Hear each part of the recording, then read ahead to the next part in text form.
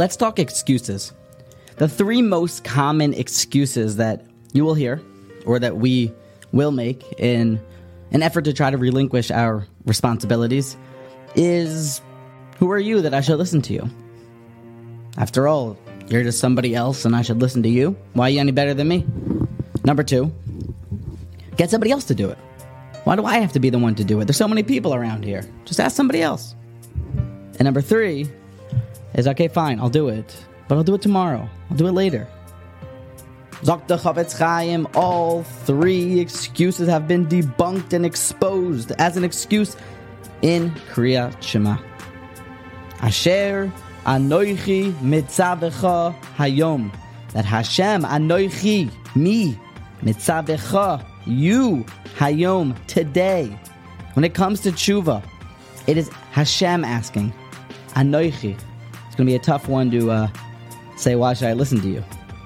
The second, me, get somebody else to do it. Mitzavecha, God wants you, nobody else. Only you can do your job. Hayom, it's got to be today, Zok the Chavetz Chaim.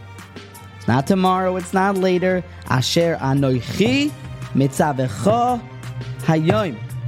Tshuva starts today.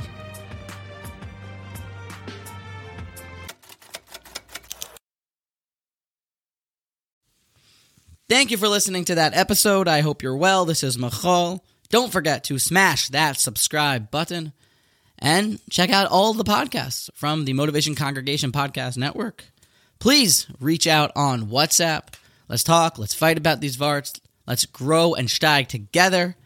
And if you would be so kind as to like and even write a review for the podcast, that also helps grow the platform and reach more people. And I guess if you want to be less kind, you can leave a bad review. I guess that works too. Either way, smash the link below, reach out on WhatsApp, and let's be in touch. Have a great day.